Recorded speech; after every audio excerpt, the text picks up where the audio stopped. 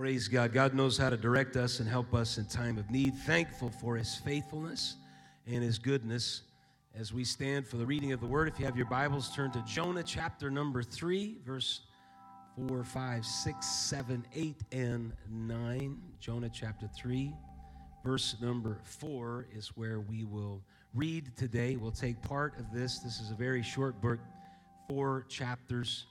And so we're going to take our text from the middle of chapter number 3. And Jonah began to enter into the city a day's journey, and he cried and said, "Yet 40 days, and Nineveh shall be overthrown."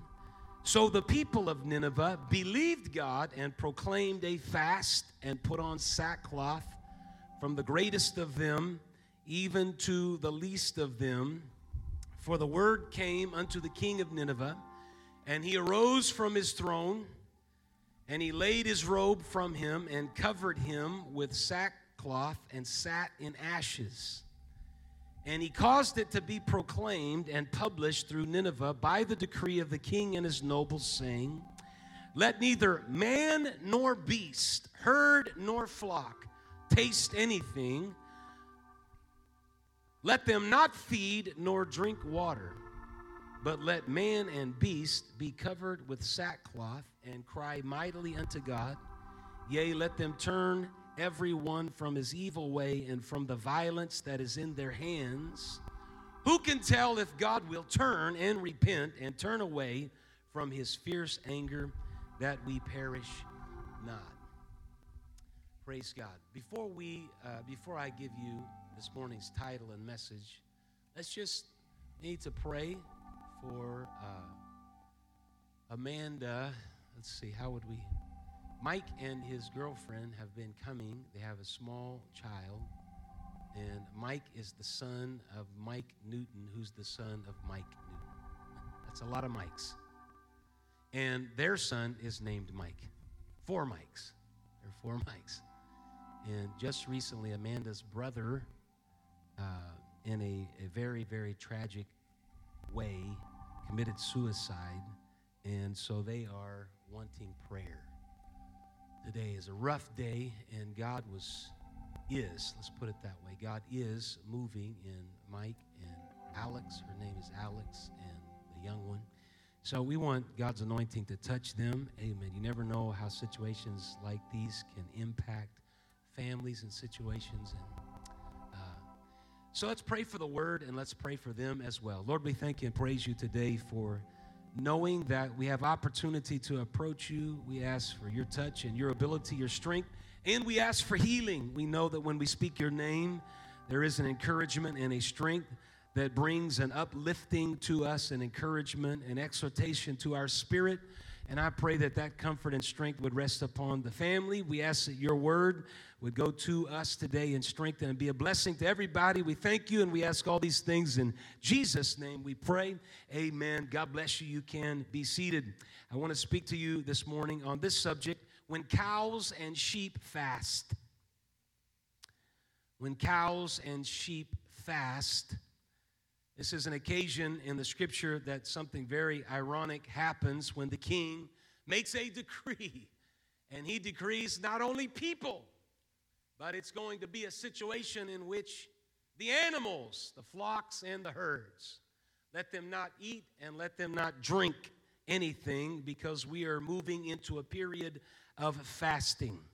Jonah starts out his book in verse number 1 saying, "The word of the Lord came unto Jonah, the son of Amittai, saying, Arise, go to Nineveh, that great city, and cry against it, for their wickedness is come up before me." So he is given a commission to go. Jonah is a Judean prophet. He ministered during the reign of Jeroboam II in the 8th century BC. This is mentioned in 2 Kings chapter 14 and verse number 25. And this small little book with 4 chapters describes how God commissions a prophet to preach a message of doom to the wicked inhabitants of Nineveh. Nineveh was an ancient capital city of the Assyrian Empire. And if you do a little history, you know that there were empires that reigned and that had influence and connections with the Israel people, the Hebrew people. Assyria and Babylon at times reigned supreme. Sometimes it was Assyria, sometimes it was Babylon. These were nations that were surrounding Israel. We know that there was a divided kingdom after David's reign and Solomon's reign. At the conclusion of Solomon's life, the kingdoms were divided. There was a northern kingdom and there was a southern kingdom. 10 of the tribes went with the northern kingdom. 2 of the tribes went with the southern kingdom. At some point in 720 BC, the northern kingdoms were carried off in captivity by the Assyrians. Some were left. Assyrians settled into the land. There was a mixture of those people that developed these Samaritans. In the New Testament, we find out that they were a very hated crossbreed people that were detested, and yet God still reached out to them because God is a God of mercy. The Assyrians carried the northern tribes into captivity, repopulated the land, and the southern tribes lasted for a number of years until 586 BC, and then they were taken captive by the Babylonians. So the Assyrians and the Babylonians were each great empires that struggled for a dominant position in the ancient world. Sometimes Babylon was stronger, sometimes the Assyrian gained the upper hand. And so God commissions a man by the name of Jonah to go and prophesy. Assyria was northeast from Israel. It was north and then inland to the east. And so he was to make the journey. And he was given a commission from the very beginning. Arise and go. This is a commission. And it is tied to the will of God. God's will was for the prophet. He is, in fact, by the way, a prophet that is supposed to be the mouthpiece of God to proclaim and make proclamation whatever God tells him to do. The prophets are covenant enforcement mediators. They are not speaking their own message. They do not have their own opinions. All they are to do as covenant enforcement mediators is to preach and tell the people when they have gone astray, hey, it's time to get back to where God is directing us through his covenant. We are a covenant people, and he mediates his mercy and goodness and judgment through that covenant. And at times in their history, they would go astray and they would follow after the gods of the nations around them. And it was a prophet that would step in at times like these, and he would proclaim to God's people that we need to get back, our heart needs to get back where it needs to be because we are not in the right place. Praise God. And what is significant about this particular case, it's not a prophet that is speaking to God's people. It's a prophet that's speaking to the Assyrians, and that is the irony. And Jonah is given a commission. No matter where God tells you to go, you should go. No matter what God tells you to proclaim, you should proclaim. Jonah was comfortable speaking to the Israel people and the Hebrews, but he wasn't comfortable speaking to the Assyrian people, and specifically this place called Nineveh. I just want to say here at the outset, God help us to be commissioned to go to anybody and everybody and tell them that there is a goodness of God that can reach no matter where you are. God can reach for you. I don't want to get so comfortable in this building that I forget there are people on the outside of this building. I want to testify of God's goodness. I want to testify of God's greatness. He was commissioned to do the will of God. This will of God that sometimes people think is elusive and sometimes it's mysterious, this thing called the will of God that people look so hard to find. And yet much of the will of God that we find in Scripture is an action. And here the will of God was an action for Jonah to go to Nineveh and proclaim. The will of God is something that we involve ourselves in, and it is action. It is not a mysterious thing. It's not an elusive thing. There's a lot about the will of God that's just about doing what you know to do is right. You know why I'm here in the house of God today? Because it's the will of God. I know this is right. Forsake not the assembling of yourselves. It's the will of God. So I'm in the house of God because I know it is what I need to do because it is what is right. Some people will try to find this mysterious thing out here, grappling for it. Can I tell you, church, all you got to do is put your hand to the plow and say, God, I want to be involved in kingdom kingdom things. I want to be involved in the will of God.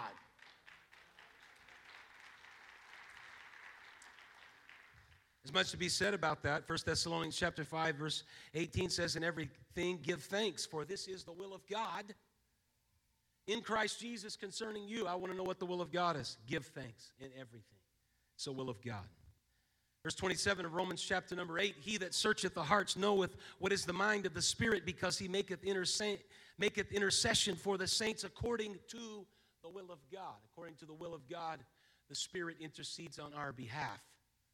Galatians chapter 1 and verse 4, who gave himself for our sins that he might deliver us from this present evil world according to the will of God and our Father. It was the will of God that Jesus went to Calvary and died for our sins, that he could deliver us from this present evil world. That's the will of God. 1 Thessalonians chapter 4 and verse number 3, for this is the will of God, even your sanctification, that you should abstain from fornication, that every one of you should know how to possess his vessel in sanctification and honor, not in the lust of concupiscence, even as the Gentiles which know not God, that no man go beyond and defraud his brother in any matter, because that the Lord is the avenger of all such, as we also have forewarned you and testified. For God hath not called us unto uncleanness, but he has called us unto holiness. So the will of God is calling us into holiness. That is our sanctification. He sets us apart, and there's some things that we abstain from because this is the will of God. 1 Peter chapter 3 verse 17, for it is better if the will of God be so, that you suffer for well-doing than for evil-doing. For Christ also hath once suffered for sins, the just for the unjust, that he might bring us to God, being put to death in the flesh, but quickened by the Spirit. It's the will of God that we would suffer for doing something that is right, than to suffer for doing something that is not right. It would be the will of God to do the right thing. Sometimes you just do the right thing because that is the will of God. It may cost, but it's still better than doing the wrong thing, because then that wouldn't be the will of God. So the will of God is laid out before Jonah. And he chooses to run. He chooses to run. The will of God is that not any should perish, but that all should come to God. The will of God is, be ye holy as I am holy. Come out from among them and be separate. The will of God is, believe and be baptized. The will of God is, go, go, go. The will of God is, do. It's activated. It's movement. Thank God for the people of God that plug in and say, you know what, I want to be involved. I'm willing to go in every ministry and every facet, because I recognize revival is very, very important. We better keep our eye on revival. We can't afford not to have great and powerful church. We better not be intimidated by the world that would try to come in and muzzle us. We need our kids receiving the baptism of the Holy Ghost like has happened recently. We need to baptize them in Jesus' name like has happened recently. Anybody want to take on some responsibility? I want to see a move of the anointing. I want to do the will of God so that God's anointing moves. Hallelujah. Let's clap our hands and thank the Lord. That should be a unified endeavor. Hallelujah. Thank you, Jesus. God is a sovereign God. He's greater than everything. His sovereignty is at display here. And his sovereignty is a global initiative, a work that has divine purpose, an answer to one of the great questions that goes all the way back to ancient times, which is, why am I here? This is a great question. Why am I here? Why do I exist? Some people pursue things, and then at some point in their life, they turn around and recognize, wait a minute, this life this is not it. This is where the scripture is so very, very true. There is pleasure in sin for a season. But when you run that string out, at some point you're left with stuff that you turn around and you say, wait a minute, this is not it. This is not it. Dysfunction and pleasure and sin and lust and all of those things, this is not meaningful. My life is not meaningful. Anybody have a testimony of being in that position? You tried everything. You went everywhere. You were involved in all kinds of stuff. But at some point in your life, you recognize all that I've received is addiction and bondage, and I don't want to be here anymore. I don't like this place where I am. And thank God, God reached out to you.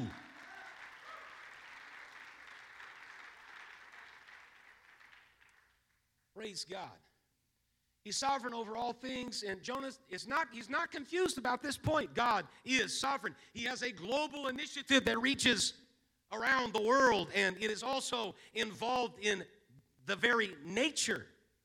Because when he confesses in Jonah chapter 1 and verse number 9, when he flees, he goes down to Tarshish, and he gets on a boat, and he's not going to the southeast, he's going southwest. He is leaving. He is fleeing the will of God. He doesn't want anything to do with the will of God. He doesn't like Nineveh. He doesn't like the people of Nineveh. He doesn't like the commandment. He doesn't like the commission. And so he's fleeing. And they get on this boat, and all of a sudden, God prepares a great wind because God is sovereign over all things. And so God is preparing. And God works through nature throughout the book of Jonah. And this is what's interesting, because he's working with nature, and nature is more responsive to God than the prophet that he's trying to send. And so he sends a great wind. All of a sudden, there's a huge storm that takes place. And Jonah knows that God is sovereign, because in Jonah chapter 1, verse number 9, he tells the people on the ship, I am in Hebrew, I fear the Lord, the God of heaven, which hath made the sea and the dry land. That's an admission. That's almost like a creedal statement. A creedal statement is something that you say that has high prominence, has high theology in it. It's a creedal kind of statement. And here is Jonah making that kind of statement. I fear the Lord, the God of heaven, which hath made the sea and the dry land. And in this confession, he condemns himself because he knows this about God, and he still chooses to disobey. He bypasses the rich history. He says, I'm in Hebrew. What does it mean when you say, I am a Hebrew? It means you know the history of the Hebrews. You know that God called to a man by the name of Abraham, and he called him out to be the father of the faithful, and you know that people grew through Abraham's offspring, became a large people in Egypt under Joseph's tenure there, but when he died, they became enslaved. They were working. It was difficult until God called them out of Egyptian bondage and brought them into a promised land, went through all the plagues, brought them into a land in which they didn't plant the crops, the vineyards, and everything was already there commissioned for them. He fed them. He gave them water out of a rock. Their clothes did not wear out. He produced everything that they needed. When you say, I am a Hebrew, you're saying, I recognize all the things that God has blessed us, recognize the history that God has been good to us, that he's a sovereign God, that he created all things. You are admitting that you know exactly God's goodness and his mercy and his greatness.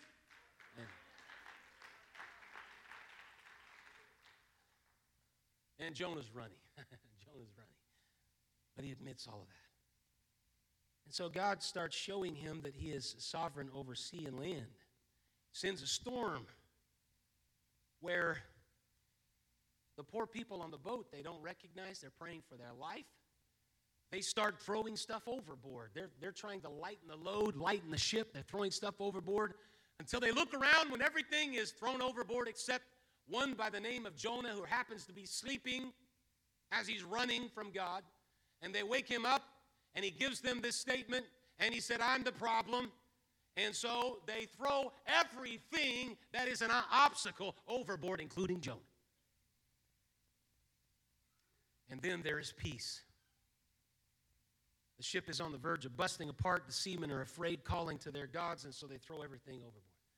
I mean, let me just say something. That's a good lesson. There may be times, if you look at it from the perspective of the seamen, there may be times there are things which you have to throw some things overboard to lighten the load.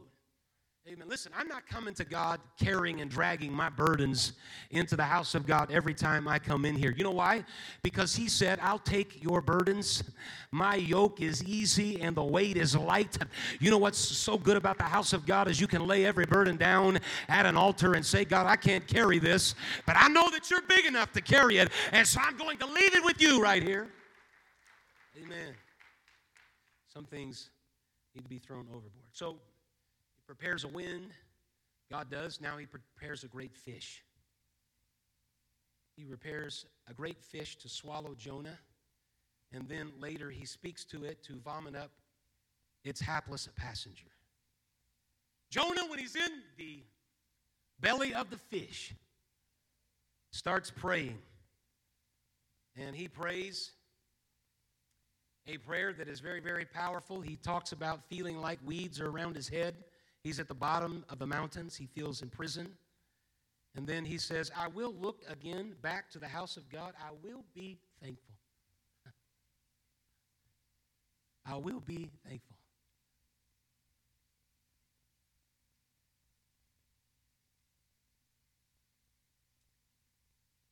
This is where we get to the passage of Scripture in Jonah chapter 3.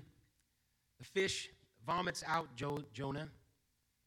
And so, no doubt, there was a transformation. There's a lot of theological discussion here. This is a small, very book. Here's a prophet that's running away from the will of God. He doesn't want to be there. Gets on a boat. He's thrown overboard. There's a great fish that is prepared for him. It says that he spends 3 days, 3 nights, and then he is spit up. He comes up off the shore. And so this is a lot of speculation. There's nothing that actually says anything about it in the book of Jonah. But how is it that a man, his message is very, very short, that he preaches? When he makes his way into Nineveh, his message is this. This is one of the shortest messages you would ever hear. I mean, can you imagine? Here it is. Yet 40 days, and Nineveh shall be overthrown. I mean, can you imagine if a preacher steps up, and that's all he says, and people just like flood the altars. And that's all he said. That short of a message. Now, he may have said some other stuff, but that's not what Jonah tells us that was said. Just that small line. And there is a response. The king issues a decree, throws off his clothes, puts on sackcloth and ashes, which is like burlap stuff. You put that on your skin, it itches, it's terrible. Then you put ashes on your face, it's a sign of mourning. And then he issues this decree, and he says, people, cows, goats, dogs, cats, all the animals, let them cry mightily in repentance, and let the cows and the sheep fast along with everybody else, because the man of God has come here, and he's come from a place in Jerusalem and Israel, and he's preaching a very short message, but we got to get ourselves right. And so we're going to enter into a period of repentance, and there is revival that takes place that affects even the cows and the sheep and all the animals. You talk about a revival that drives everybody to their knees because they recognize. I don't know. So there's speculation. What is it that led them to that kind of a response? Some people say, well, if you're in the belly of a whale, 3 days, 3 nights, and you come up, your skin is going to be affected by the acidic nature, and so bleach your skin. And so here comes, and then that was also connected to a lot of the Assyrians' gods. They had gods that were both fish and man, and so it was wrapped up in idolatry. And so some speculate, there's nothing that says this in Jonah. I'm just throwing this out there for the sake of curiosity. I don't know. I don't know what caused such a great and awesome response. And so they speculate. Maybe he's coming, he's all whitewashed, and they're seeing this, and it's all connected to their gods. And so then they're open, and they're going to listen, and so they listen when Jonah preaches to them, and so then there is this great response. I don't know. But I do know this, they had a great revival. I don't know that I've been in any revival. This is just pure honesty and being completely honest with you. I don't know that I've been in any environment and any revival that there has been the case where everybody falls on their face in repentance. I've seen great moves of God, great revivals where a lot of people get on board and say, we want this. But usually when revival hits, the enemy hits just as strong and just as powerful. And there's some people that resist, and they will not be budged, and there's a decision that has to be made. Either you're going to live for God or you're not. I've seen it. We've had great revivals in this church, but I've never been a part of a revival where everybody is on their face in revival and repentance. Think about that. But here's a bunch of heathen people in a city called Nineveh, a bunch of Assyrians. They have flat out revival that even the cows and the sheep. I mean, it trickles down into their actions to where they're saying to the sheep and the cows, you're not eating and you're not drinking, which means they had to take action to make sure that could not happen. because the king issued a decree that we are too fast. Wow, amazing. You would think the man of God would be so excited about this revival. I mean, stop and think about it. I've heard people say, oh, we had a 100-soul revival. That is awesome. I celebrate with that. That's amazing. I've heard people say we were in a foreign country and thousands received the Holy Ghost. That's amazing. Nobody had a revival like Jonah had in Nineveh, where everybody in that city, and it was a large city, repented and even made the sheep and the cows fast. Nobody has revival like that. You think that Jonah would say this is an amazing thing? No, Jonah's not happy at all. He's upset. Praise God.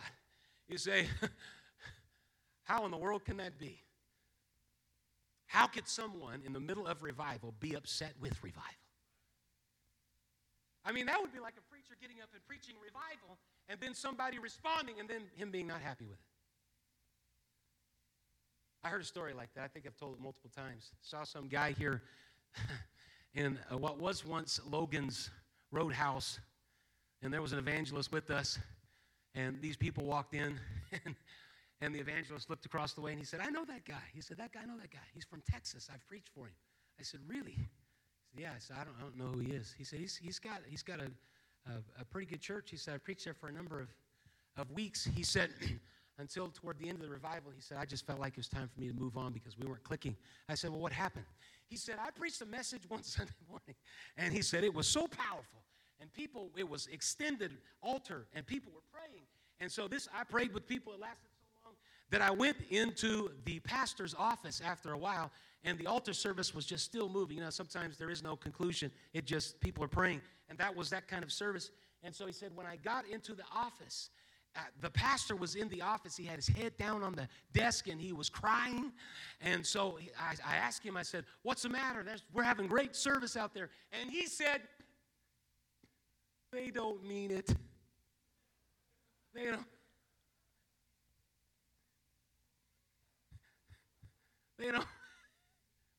mean it. Listen, if God's doing great things and revival is happening, I want to be the first one on the revival train. Praise God. I want to be involved in what God is doing. I'm not going to work against it, but God help me plug in somehow so that I can see a move of your spirit and your anointing, because the greatest thing that can happen to the city of Bakersfield is for a move of God to hit this place, for revival to take place, for the Holy Ghost to be poured out.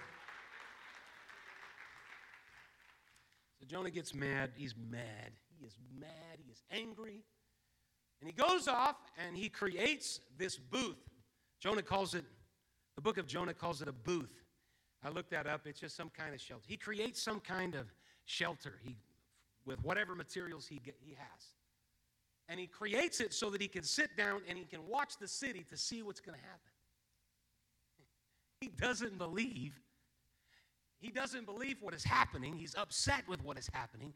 And he's not convinced that God is really going to forgive them. So he wants to sit in a booth and he wants to watch and cast his own judgment on the city of Nineveh to see what happens. That's what the scripture said. So he's sitting there in this booth, and God creates a gourd. What is a gourd? That's what it's called here, a gourd. It's a plant. And the type of plants that may make up a gourd, it's very leafy. So this gourd crops up and gives shade for the little lean-to that Jonah has made, and it provides shade from the sun. So Jonah's sitting here, he's angry at God. God created this wind. He created this great fish. Now he has created this plant. Why? Because God is sovereign. God knows how to bring fertility of things from the ground. And so he prepares it. He gives Jonah shade. He provides Jonah that comforter. And this is indicative of God's ability to produce growth in our life. Thank God that he does. For the fruit of the Spirit is love, joy, peace, long-suffering, gentleness, goodness, faith, meekness, temperance. Against such there is no law. Fertility is a gift of God. He can produce in you fruit that is pleasing. And so he produces a plant that provides something for Jonah, gives him shade, and Jonah is still angry. He's still mad. His anger is still coming up before the Lord. And so the Lord prepares a worm. And the worm starts eating the plant. And the sun comes up, starts beating on the plant. It's hot. The plant dies because the worm started eating the plant. And now Jonah is in the wind and he's in the sun, and the sun is beating down. And so then God provides a strong wind. So now it's hot and he doesn't have any shade, and the things that he thought were there for his comfort are gone. And now there's a strong wind, and all of this is taking place. And God asks him, Jonah, is it good to get angry with the plant? Even to the death, Jonah asked God to take his life. And he responds, yes, even to the death. It's amazing that he prays the prayer in the fish, that he's going to remember and give thanks to God and all these things, but he forgets after the great revival, and he goes and plants himself somewhere and says, I would rather die. And God responds, Jonah, you would have more pity for the plant than you do the people in Nineveh.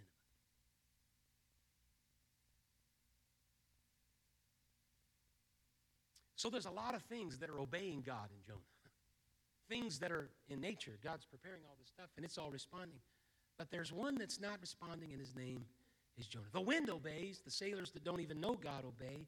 The fish obeys. The king of Nineveh obeys. The people of Nineveh obey. The plant obeys. The worm obeys. The musicians come here this morning. But there's only one guy that doesn't obey. And the guy that doesn't obey is Jonah. This is the irony in the story. The guy that has direct communication with God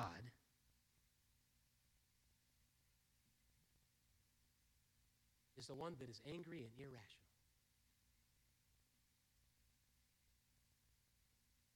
This has caused some to speculate this is not about Nineveh as much as it is about the Israelites themselves. Because Jesus, even in his own ministry, said, at one day the Ninevites will stand in judgment of you, and he was talking to the Pharisees. The Israelites, the people that sometimes could get so far away from God and forget the blessings of God and the goodness of God, to the point where their own prophet couldn't speak to them, and yet he can go to the Syrians, and the Assyrians have great revival.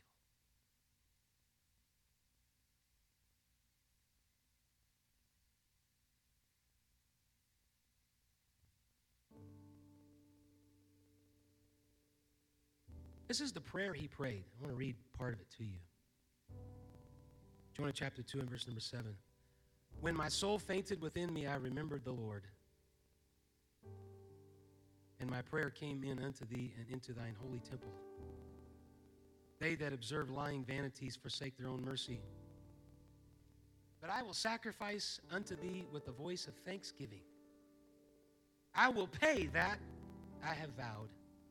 Salvation is of the Lord. Jonah, in the belly of the fish, prays this prayer. He's talking about being thankful and grateful to the blessings of God. And yet, just a few moments later, he's wishing that his life was over, and he's forgot about all the blessings and the salvation of God. And he's transfixed on being angry because God is doing things that's in the will of God that he's not happy with.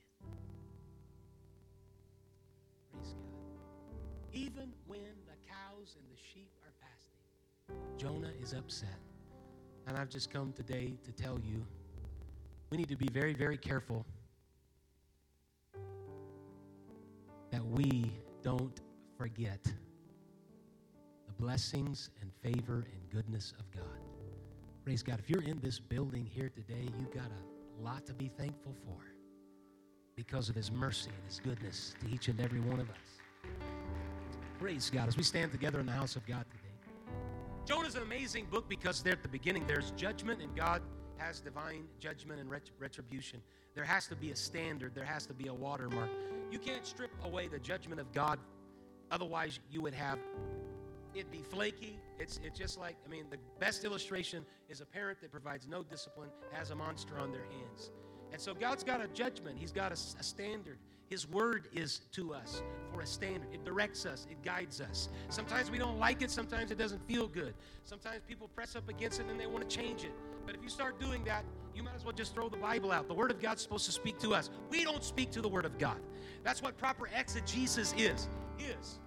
recognizing that the Word is speaking to me. I'm not reading into it. When I read into it, that's eisegesis. I'm reading into the Scripture. The Word of God is to speak to me. It's to shape me, mold me, pattern me, shape me. And so the Word of God sometimes speaks to me, and I got to make sure that I'm in line with it. It's not me speaking to it.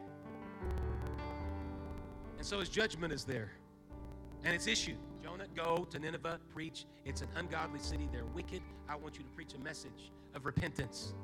And yet at the same time, he's also reaching through every means possible. He's reaching to the king of Nineveh. He's reaching to the people of Nineveh. And beyond that, it goes everywhere, and there is a move of His Spirit. And so what you see in this book is the judgment of God and the mercy of God. Thank God for His mercy, because I shouldn't be here, because His judgment should have come down on me because I was a sinner. But because of His mercy, judgment said, you're not right. Mercy said, come on, let grace be applied to your life. There is something called Calvary and the blood of Calvary that can wash and cleanse and renew you. And you have place today in the house of God because of the work of God. So mercy reaches for us. Mercy reaches for us. This book is such a great book on the words of a man who's a prophet that thanks God for the blessings of God, but so soon forgets it. I don't know what your problems are. I don't know what's got you transfixed here today. But let me just say this. Why don't you leave all that stuff aside for just a moment and lift up your hands and say, God, I thank you for your blessing today. I thank you for your mercy. You've carried me a mighty, mighty long way. Amen. There's a lot of things that have come in my life that could have destroyed me. Remove me from your goodness and your grace. But because of a move of your anointing and your spirit, you have kept me. You have kept my feet from falling. So today, in the house of God, hallelujah, I lift up my hands and my voice. Praise God, and I'm thanking you. I'm thanking you for your blessing. I'm thanking you for your favor and your goodness. I thank you that you have washed. That you've renewed. Every area of my life, you brought healing. When I needed strength, you brought encouragement to me. When I was at a loss and my back was against the wall, praise God, your name became a strong tower. And so today, for a few moments in the house of God, hallelujah, I'm lifting my hands and I'm lifting my voice and I'm declaring your power and your goodness, hallelujah, your mercy that comes running to me.